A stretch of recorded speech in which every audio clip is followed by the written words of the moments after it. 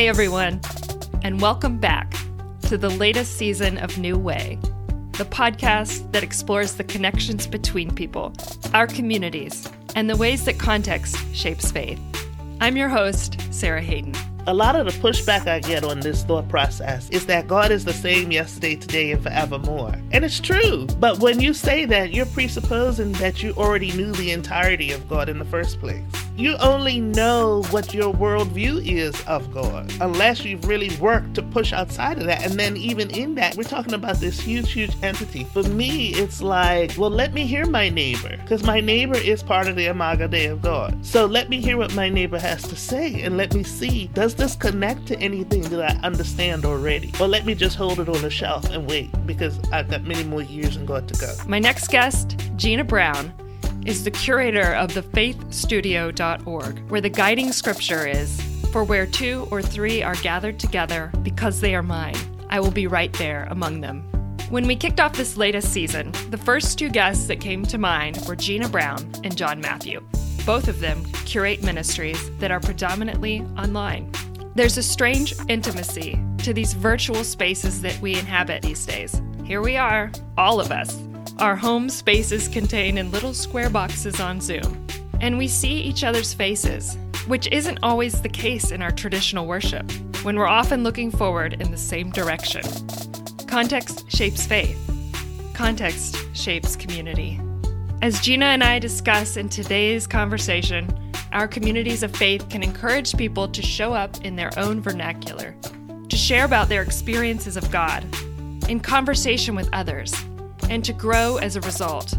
Because Faith Studio and Harbor Online, which we touched on in episodes 1 and 2, are also dialogical and relational, the relationships and impact of the encounters represented in their collectives aren't limited to any particular sphere, any more than what happens in a church building on Sunday morning has to be.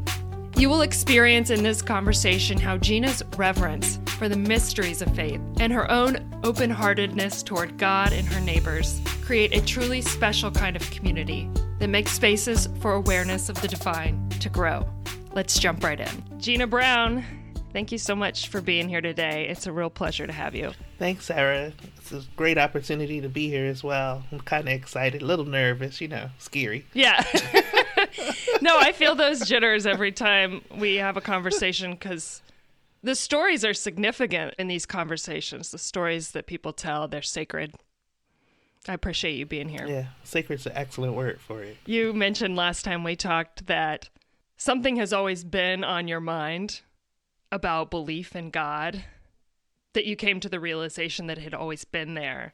Yeah, so I've always had a particular thought about God, but was never able to find a space where that thought fit in. And so in my early years, in my younger years of going to church, my family's church, my adult age self can say that what I was seeing and what I was living didn't match what they were talking about at church. Wow. Even having the maturity to pick that up, but I didn't have the maturity to understand that there was a difference between people and God.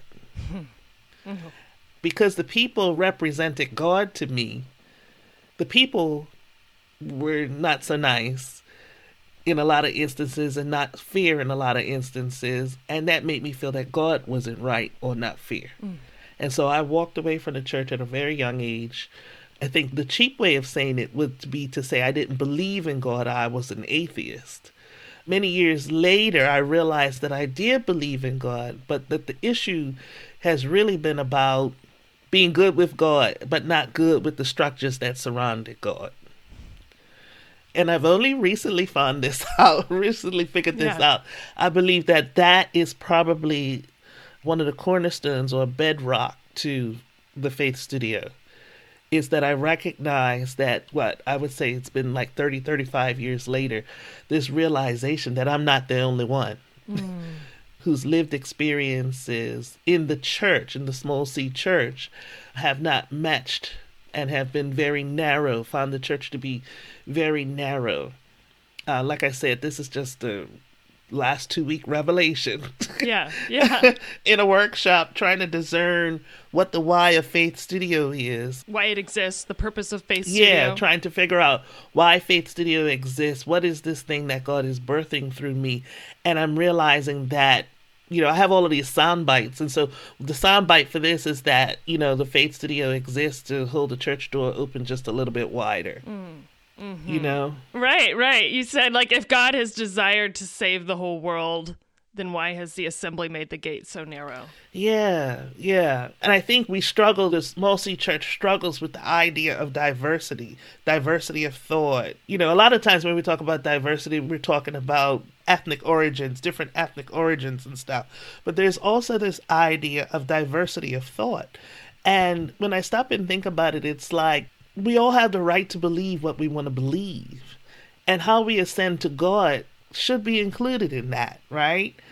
So if we pick the Christian faith as our framework for attaching or relating to God, then okay, cool.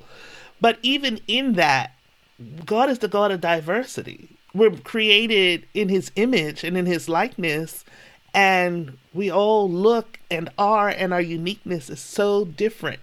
And yet the church seems to have a problem with the difference and the diversity. Yeah. I can't imagine when we talk about this huge, huge God that we're all meant to see it all the same way. And that has been, I would probably say, like a lifelong faith quest for me. Yeah. I found this picture that there's a number 6 on the ground. There's a gentleman on either side. You guys might have seen this as well. There's a gentleman standing on either side, and they're pointing to him. The guy is saying, this is a 6. And the other person standing on the other side saying, no, this is a 9. And the other person responds and says, hey, if you saw this from my perspective, you would know that this is a 6. And the reality of it is both a 6 and a 9. Yeah. We don't all have the entire picture, but we can't control people's perspectives. Yeah. We have to learn to balance things and hold things together, intention together. It might not be the way I see it. I might never agree with you, Sarah, that it's a 9. But I should have respect that you see it as a 9 and believe that you see it as a 9. What a more interesting conversation. Tell me about what you see versus this is what is clearly reality. Tell me about why you see a 9. What's significant about that? Yeah, and be open to having that conversation with you. A lot of the pushback I get on this thought process is that God is the same yesterday, today, and forevermore. Yeah. Right? And it's true. But when you say that, you're presupposing that you already knew the entirety of God in the first place. Yes. Yeah. Right? You only know what your worldview is of God. Yeah. Unless you've really worked to push outside of that. And then even in that, we're talking about this huge, huge entity. So for me, it's like, well, let me hear my neighbor. Because my neighbor is part of the Imago Dei of God. So let me hear what my neighbor has to say and let me see, does this connect to anything that I understand already?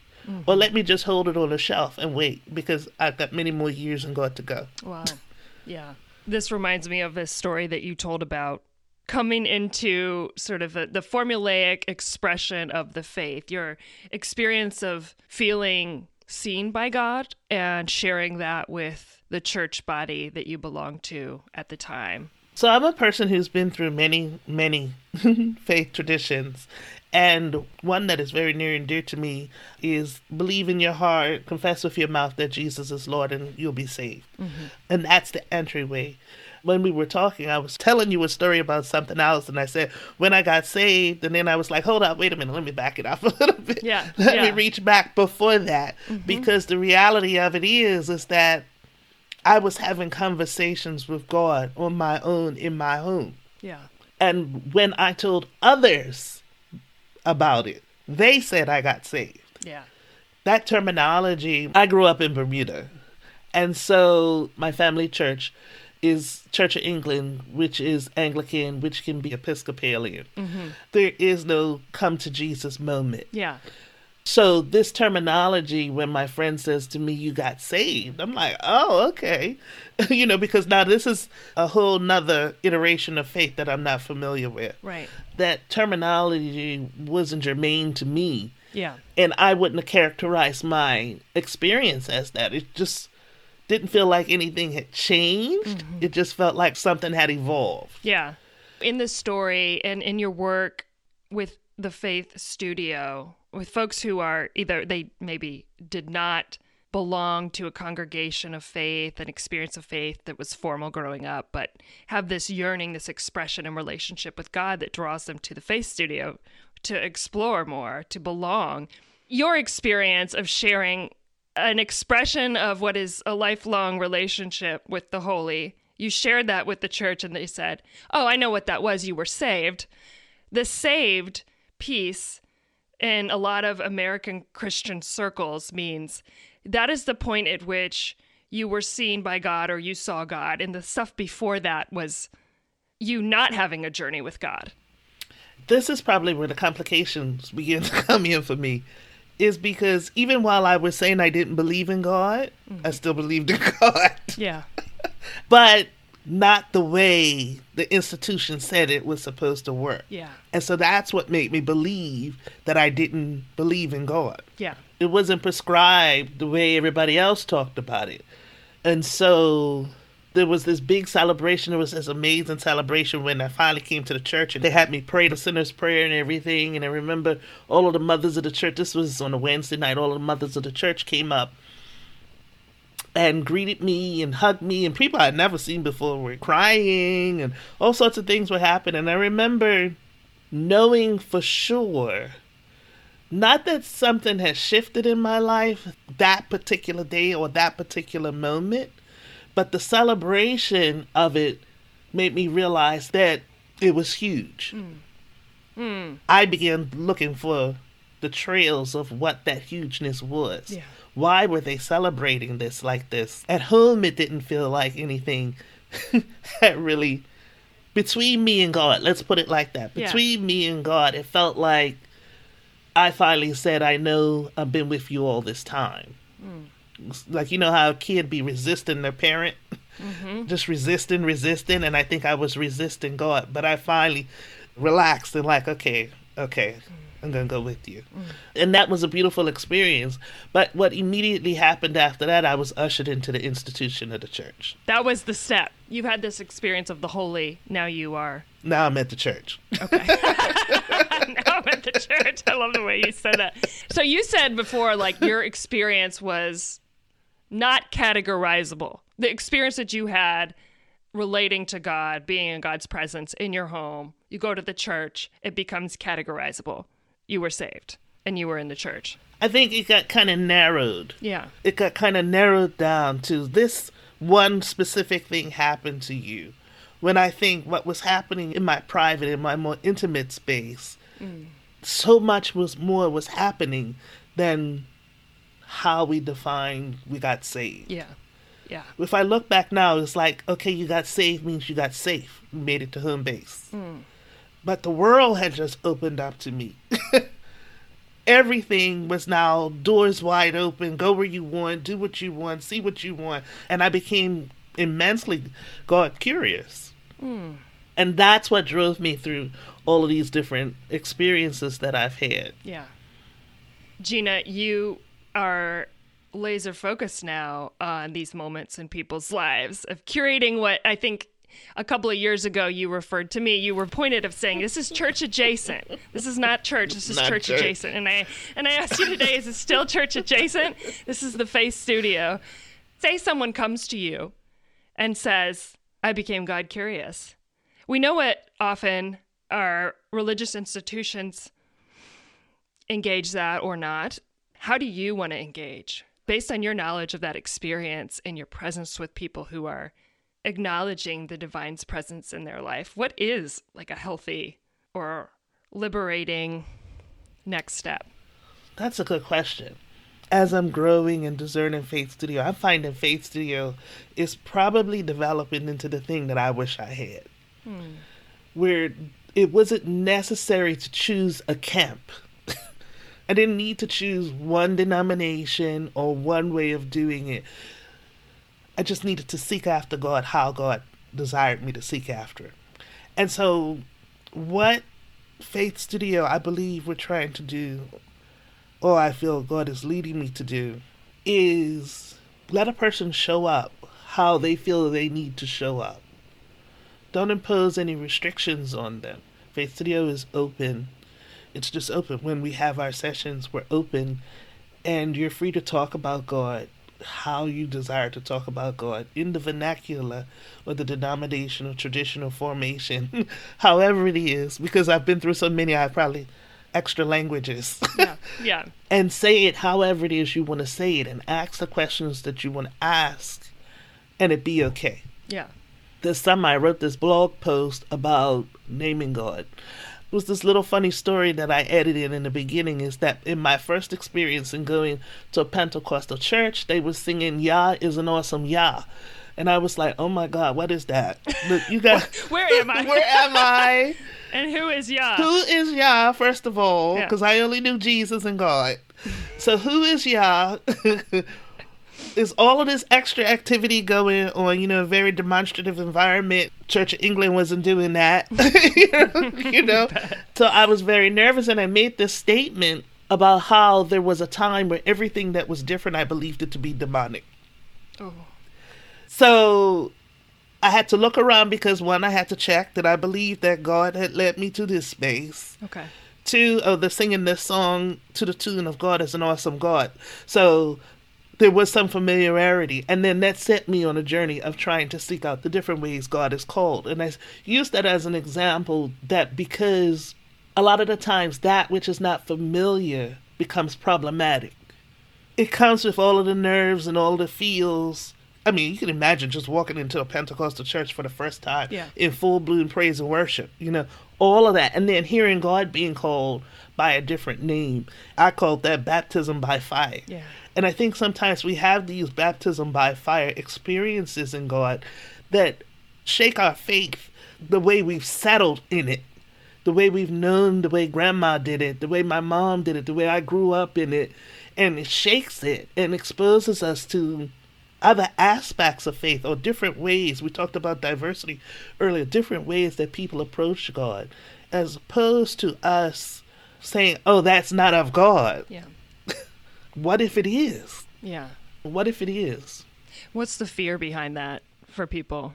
What if I go into this worship and I'm participating in something, or I'm present in an assembly where it may not be of God, even though everyone's saying it is?